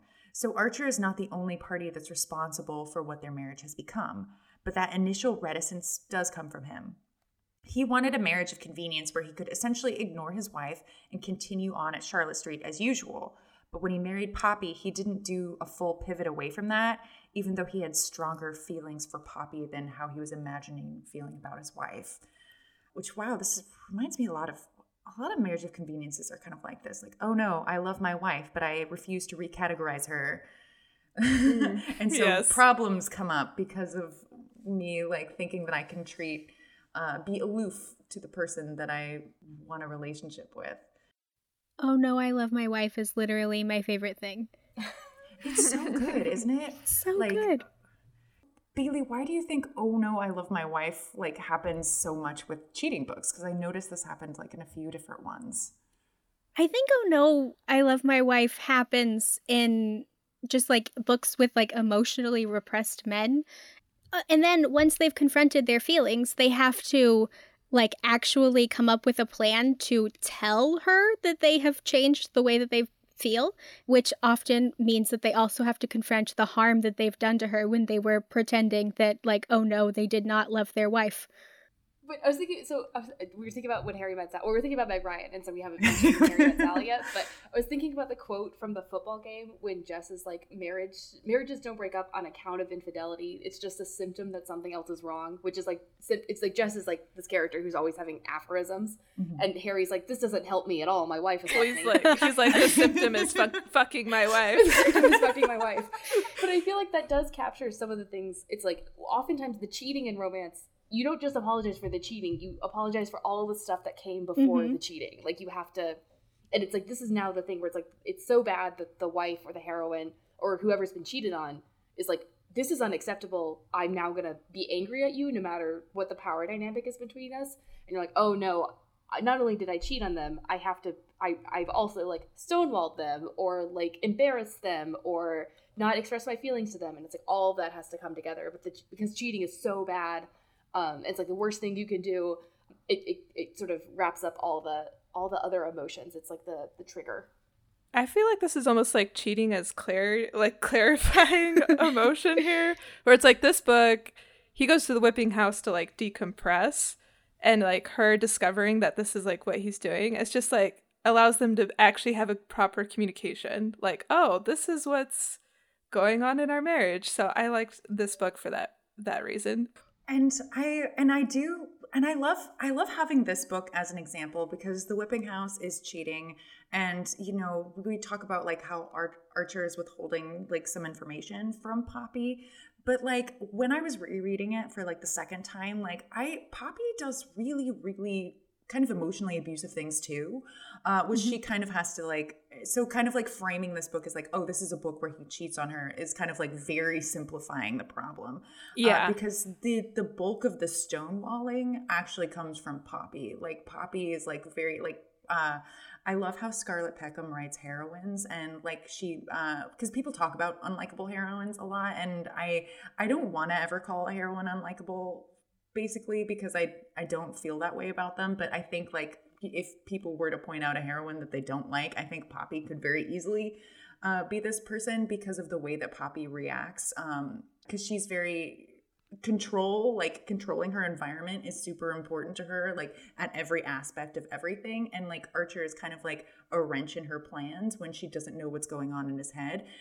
So you can kind of see him like reaching out to her, which is different what you have in most cheating books. Like this is different than when Prince of Dreams. This is different than If You Deceive. Like Archer is making these like advancements. He's like, maybe we can get a little closer in this regard. Like maybe we can kind of get to know each other. And then Poppy's like, no, this is a marriage of convenience. I'm going to protect myself.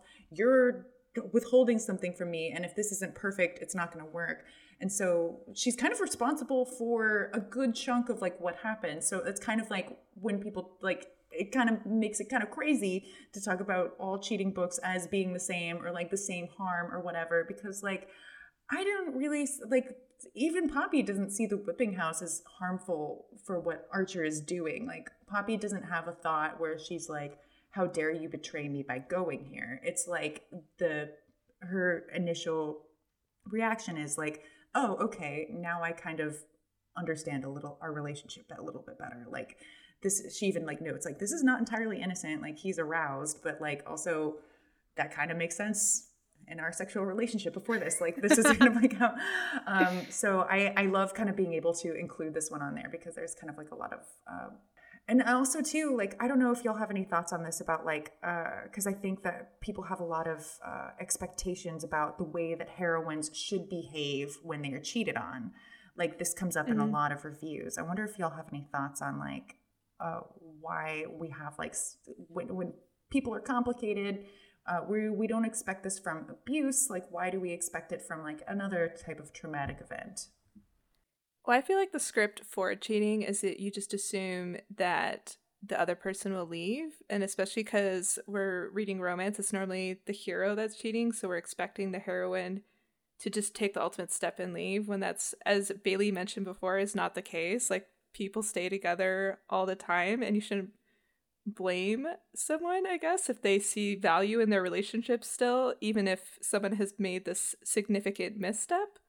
I also think we kind of think it's a moral failing to stay with, like, not only to cheat on someone, but to stay with someone who's cheated on you.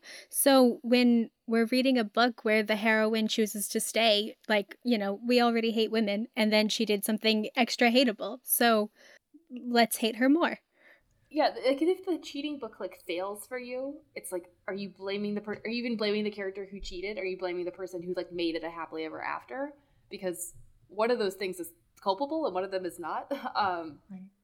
But yeah, it's also like with the confines of historical romance, except for Bailey, I think all of our characters, like divorce is not on the table for them. Like there's not it's not an option. I like that in historical because I like that the happily ever after has this constraint on it. I do read some books that extend past like divorce laws, but I like that it's that you have to like work on it. Like it makes sense to me as like a structural thing that like you have to.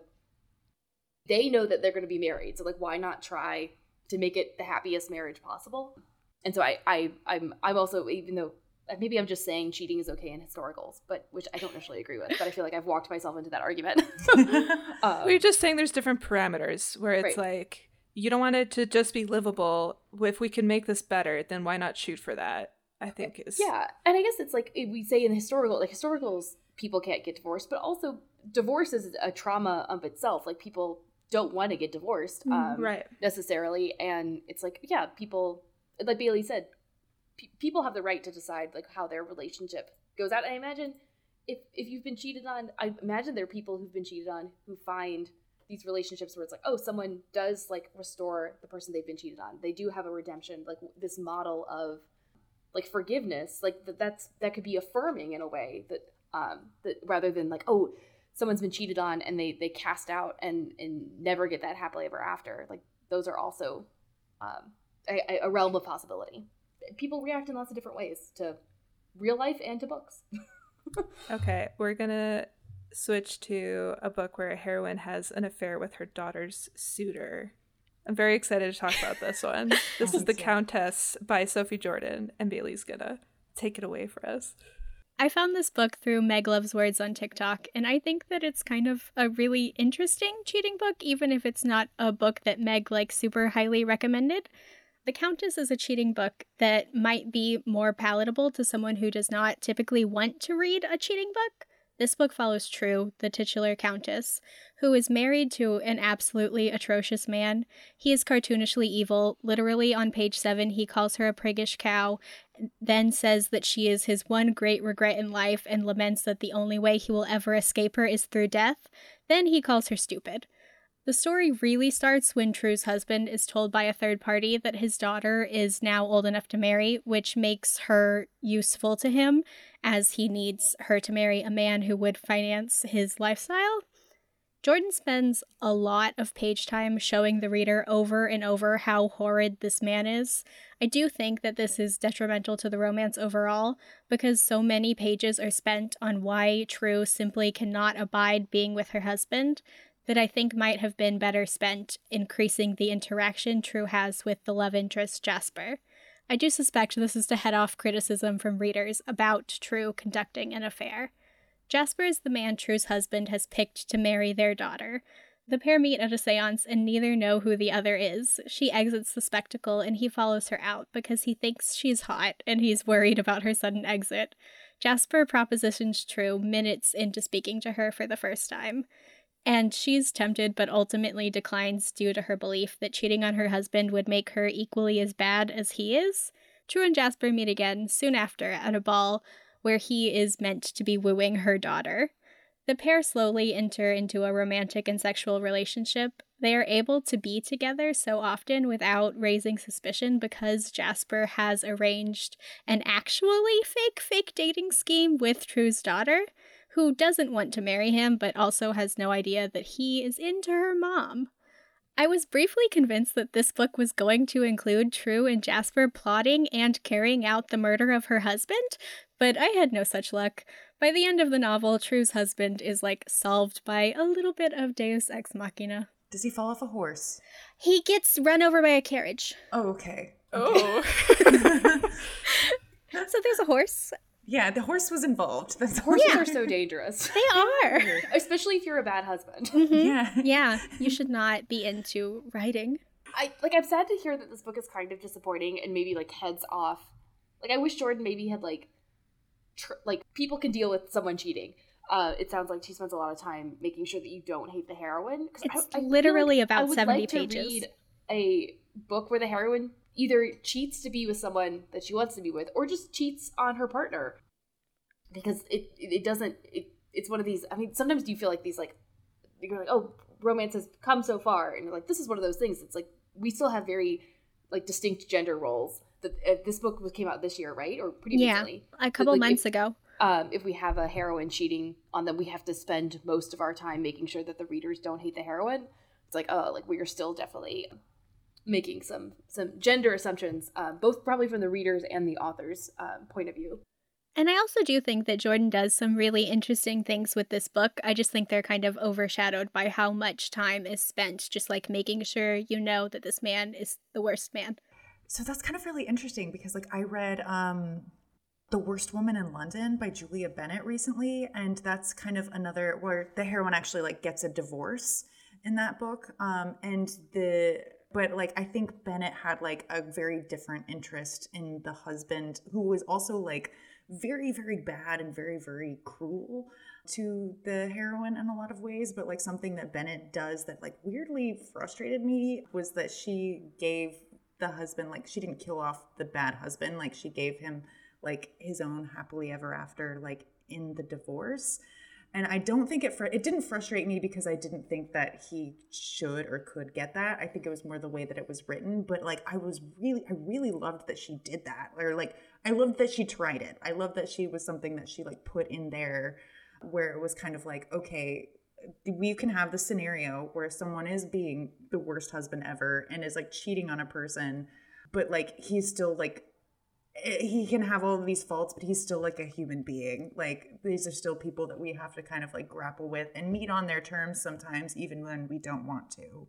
And something I didn't mention about the Countess that I think I should have was True's husband does have a mistress, and she is fantastic. And like you, the reader, are supposed to think that she's fantastic. I laughed every single time she spoke.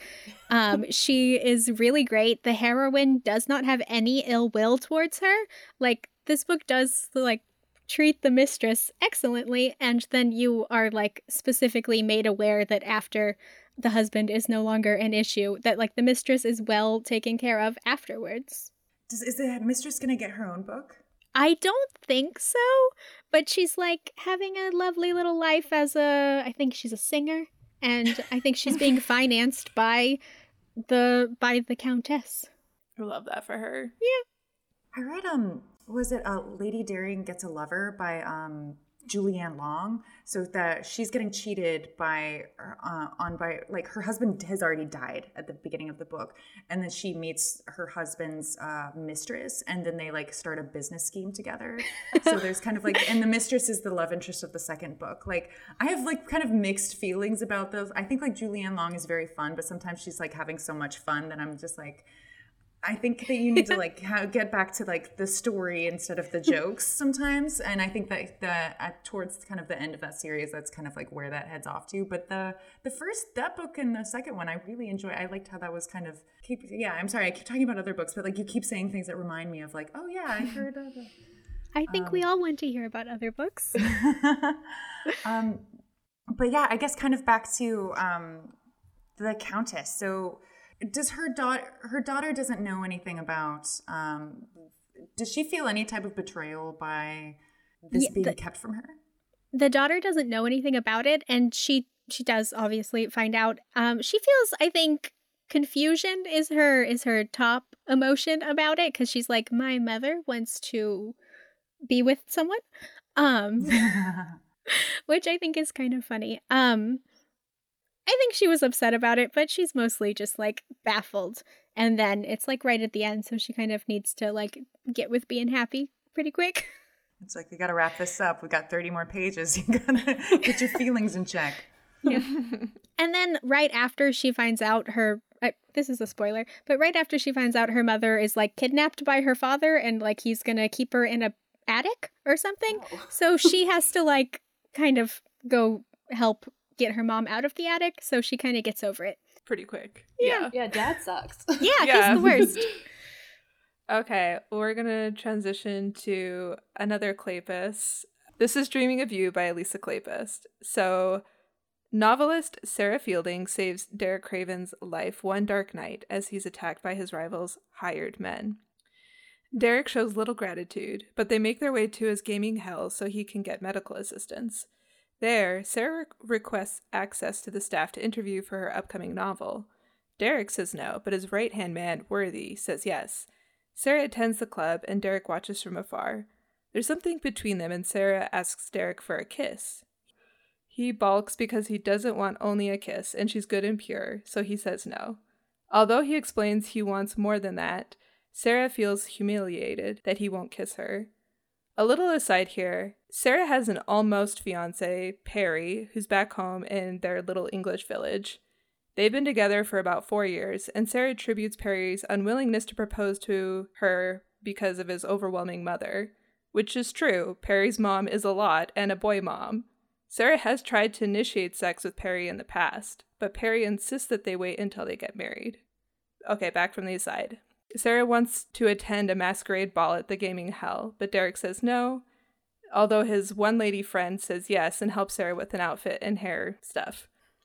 At the ball, Derek, not knowing it's Sarah, takes her to a back room and they make out with the intention of more. Eventually, he recognizes her and he tells her to go back home to Little English Village. Sarah does. Perry greets her with a kiss, and Sarah's kind of like, your mom is overbearing, but we should get married. They get engaged, but they break it off because his mom doesn't change, and Perry backs her up. One of the sex workers Sarah interviewed, Tabitha, visits Sarah as she's on the way home to her family. She tells her Derek had sex with her, and he called her Sarah the whole time. So this is the part everyone thinks is cheating, but the actual cheating is Sarah kissing Derek while in a relationship with Perry. Perry's an interesting character. I texted the group chat like a page where he literally like runs home to his mother after like Derek threatens him, and I was like, this is so over the top.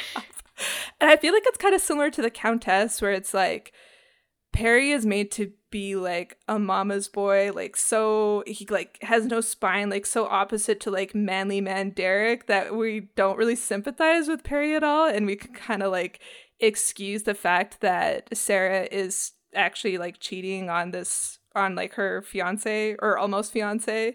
They're not quite engaged when the cheating happens, but he like I mentioned, like he greets her with a kiss. Like has this expectation like we're in a relationship, and I think at one point like he suspects that Sarah had succumbed to advances, as he calls it, because she's so forward now, and he is angry that at the thought that she would be with someone else.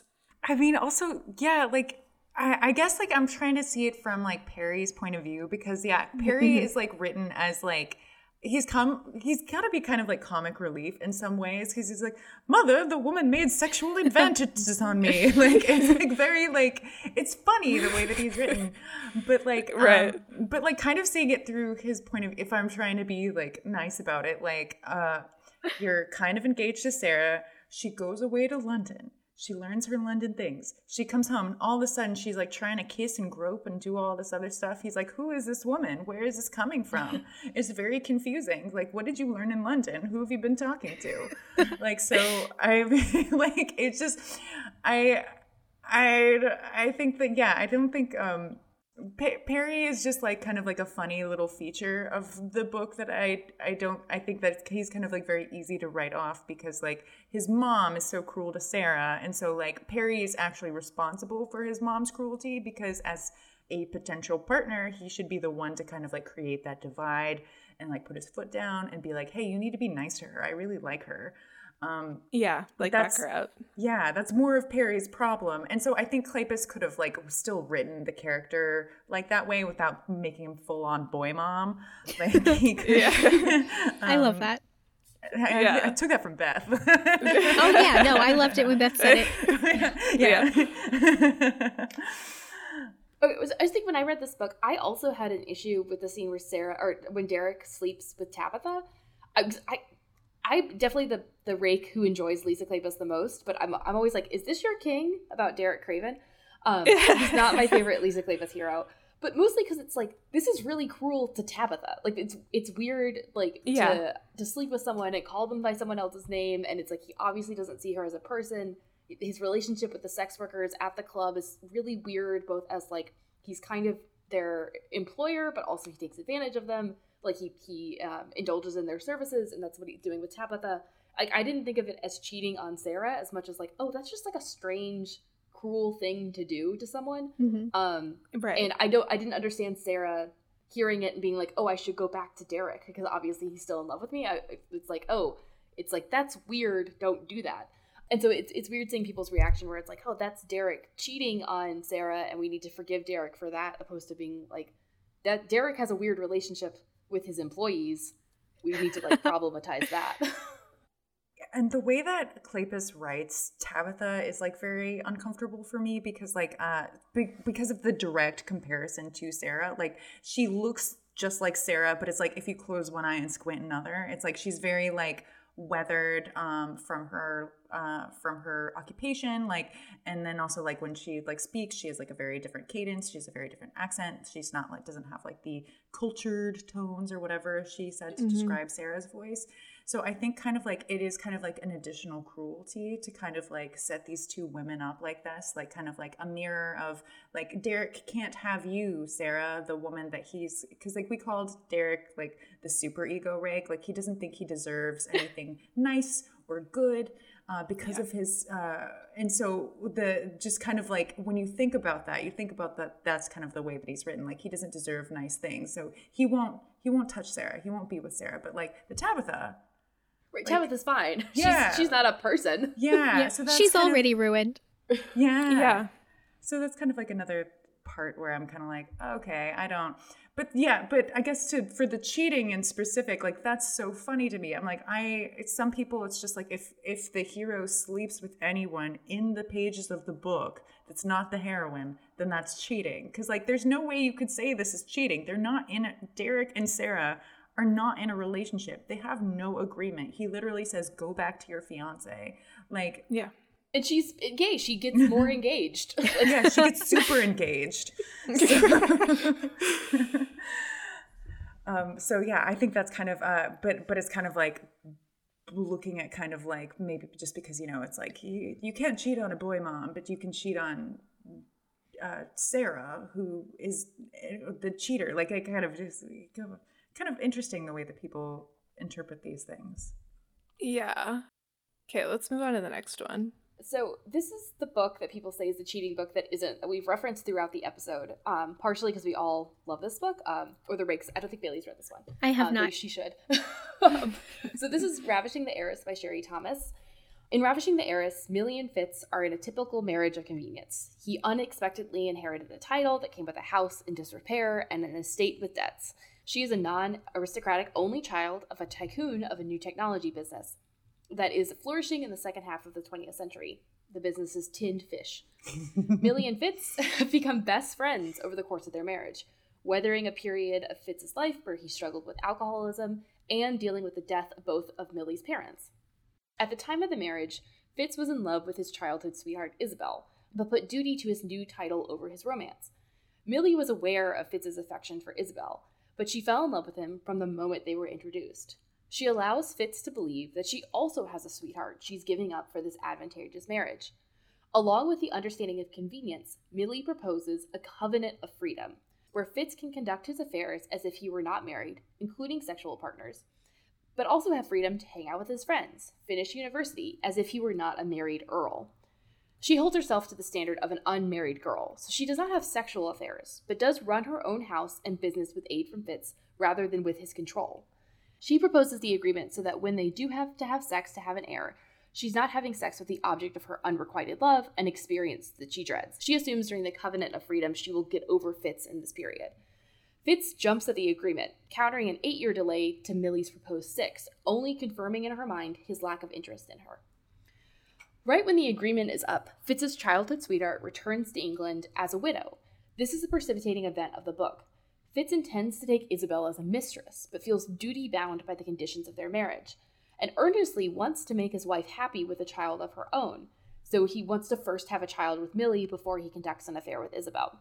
He is similarly under the impression that Millie suggested the pact because she had no interest in him romantically or sexually, even though she's been in love with him the whole time. The book is a dual timeline, so you see what makes Fitz and Millie close friends in their marriage in the A timeline as they're approaching the mandated consummation in the B timeline. So this book, there's not cheating. So Fitz is conducting affairs throughout the book. That's part of his covenant of freedom. Millie is hyper aware of the affairs. She knows what's going on. And there's this scene where he realizes how aware she is of the affairs. They're dancing together, and she describes to him how he gets his lovers. Like, how does Fitz do seduction? And she's sort of aware of it because he's never done it with her. She describes him as a spider waiting for them to approach him. And then she says, a few days later, the gossip gets around to me, but I already know. And this is sort of her reveal that she is watching Fitz in a way that he's sort of unaware. Fitz feels like the description is slightly off, and he characterizes his seduction techniques based on a shyness rather than a prowess. I don't really know what to do with this scene, but I think it's important to sort of note the awareness that Millie has of the affairs. He's not keeping them from her, and she's closely watching Fitz conduct these affairs. People sometimes call Fitz an emotional cheater or a cheater. I really don't think he is, and I think the Rakes are in agreement. Millie is not only not telling him how she feels, but she's lying about her feelings. She's letting him think that she has a sweetheart that she's in love with. She is also the one who sets the covenant of freedom. The moment she confesses her feelings for him, he changes how he relates to that information. Yeah, well, I've got kind of like really like I don't guess maybe defensive isn't the right word, but when people characterize this as a cheating book, I'm like, I don't understand, because if you have an agreement, like a verbalized agreement from the beginning of the relationship, I understand that like Millie is coming from it, like from a place of sadness where she thinks that Fitz can never love her and that he had done a lot of things to lead her to believe that because of the way that he acted at the beginning of their marriage. So it's like a protective, like a self-protective measure. Like Millie thinks that if she like speaks this agreement out, then she's okay with it. But like Fitz doesn't know that. Fitz thinks that this is something that she came up with because she's just like very practical. She's a lot more mature than him, and he does admire her and thinks that she kind of has it more together than she really does because Millie is like very young and she's just like heartbroken. But all of that said, like you have two characters. Like Millie's like, okay, we're married. You can do what you want. I won't say anything. We don't consummate the marriage until year X. And then Fitz goes, okay. So then if Fitz sleeps with other women, that is within the agreement. So no matter how it makes Millie feel or the reader feel, it's not cheating. I think it's also important that the agreement is not just like the covenant of freedom, like you can sleep with other people. It's like, you're not sleeping with me. And I think so we get a lot of angst from Millie's side about the silence and the lies to Fitz and his conducting affairs. The angst on Fitz's side is really him sort of processing his substance abuse, his alcoholism, and that sort of connects to how he thinks Millie is viewing him. There are moments where he thinks, like, I was so intemperate at the beginning of our marriage, like, I scared her so badly. That's one of the, like, she saw that in me and is scared of me. She was so young when we got married. He's commenting constantly. He's like, we've been married for so long, but she's only 25. Like, we're both so young still.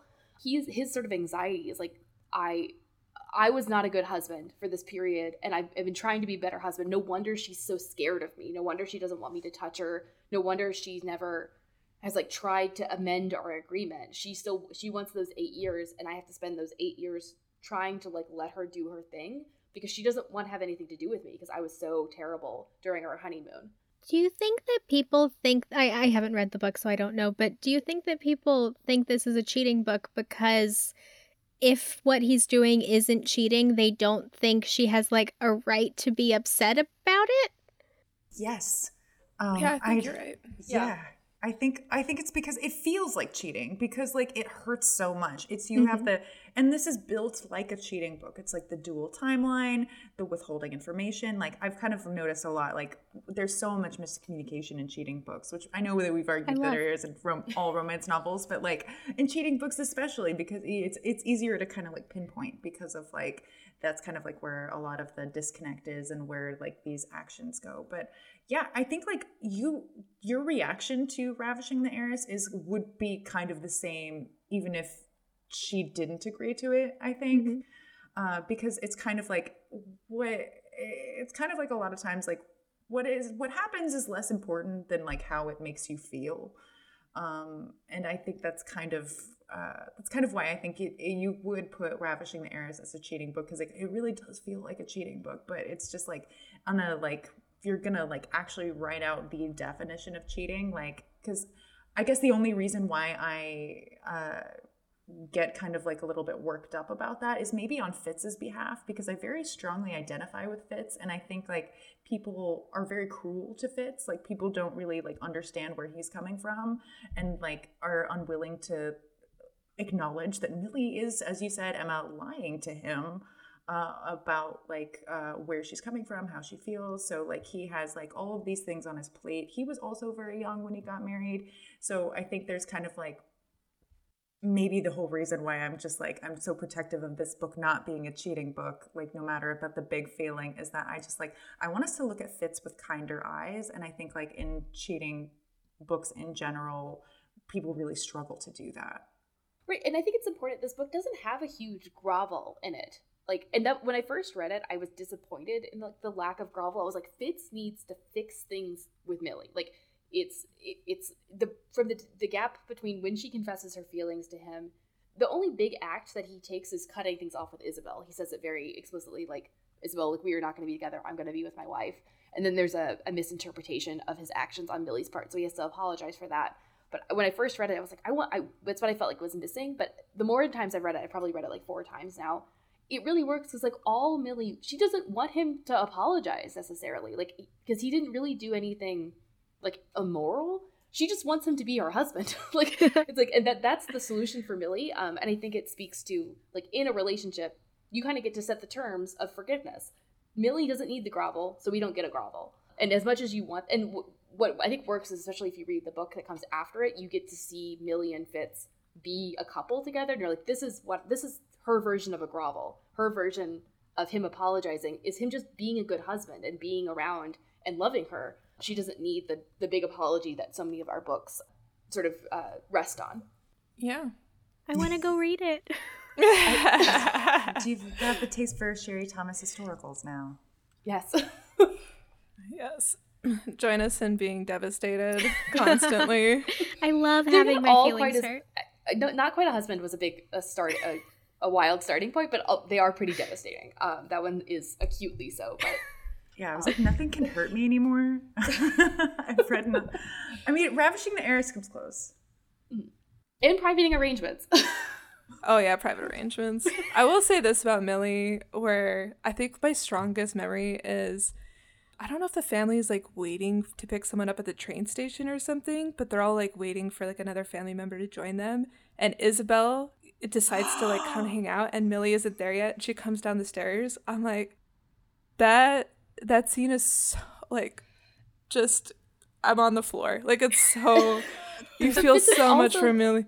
Fitz's reaction, he's like, Isabel, like, you're embarrassing my wife. Like, this, yeah. Like, even if we're not in love with each other, like, even like, if you can't do this. Like, yeah. You're embarrassing Millie. And it's like that, that's the beginning of him being like, Isabel doesn't get what it's like to be married to someone you care about. Because her marriage was really loveless. And she was like, I was always holding out for Fitz. And Fitz doesn't realize that he's fallen in love with Millie, but he's so loyal to her. He's like, you can't embarrass Millie. Like, even if Millie doesn't love me, she's my wife. And he really respects, like, the institution of marriage, even though he's sleeping with other people. It's this weird tension. Yeah. Because he's like, she's my wife. He's like, no one will replace you. You're my countess. You're first at the table. And that's sort of like what Millie needs to hear more than, I want to have sex with you exclusively. Right. Yes, I agree. Oh my God, the secondhand embarrassment I got from that scene. And also what was kind of like really, what I love about that scene too is like, yeah, there's Fitz, there's Isabel, but also like all of Fitz's family, they're just like, Millie is your wife. Like Millie is the one, like they all really like she's living as his wife in like every single imaginable way except for as like the consummation of their marriage. Like they're business partners, they're best friends, they're like, she like knows his family, she hangs out with them, she attends functions. So if like you are kind of this person who just kind of like thinks that like, okay, I'm in love with Isabel, so Isabel's going to be the person that I go with. Like Isabel has to like work up to that level that Millie was at, and then also kind of like the relationship isn't just like sleeping together. So that's kind of where like Fitz like is kind of like, oh, it's so easy for me to just like talk to my wife and sleep with my wife because like I already love her and we're already living this way like this. But like for me and Isabel at this point are strangers, so. Because she doesn't realize that this is something that I definitely don't want. Yeah. And I am sympathetic to Isabel. I feel like she just doesn't know how to not be a wife. So I think it is kind of natural for her to be like, oh, well, we're going to be doing this. I'm going to like show up for you. So, and I think she gets her own novella. So it's like, I'm sympathetic to Isabel, even though I'm like, please exit this situation. Her novella is fun. She like opens the door at her house and it's someone who looks exactly like Fitz. And she's like, oh my goodness. She thinks it's him coming back. So she like throws herself at this man and he's like, I don't know you. Oh my God. So it's fun because it's like, I feel like novellas frequently struggle with like the pacing, and it's like it's going really quickly because she's thrown herself at this stranger thinking Fitz has returned to her. So that it's fun. That sounds very fun. We've talked a lot. We're hitting a long recording time. We won't cheat this episode. Yeah, I'm going to cheat this episode. We're gonna wrap up. Thank you so much for listening to Reformed Rakes. If you enjoy the podcast, you can find bonus content on our Patreon at patreon.com/reformedrakes. You can also follow us on Twitter and Instagram for show updates. The username for both is @reformedrakes. Thank you again, and we will see you next time.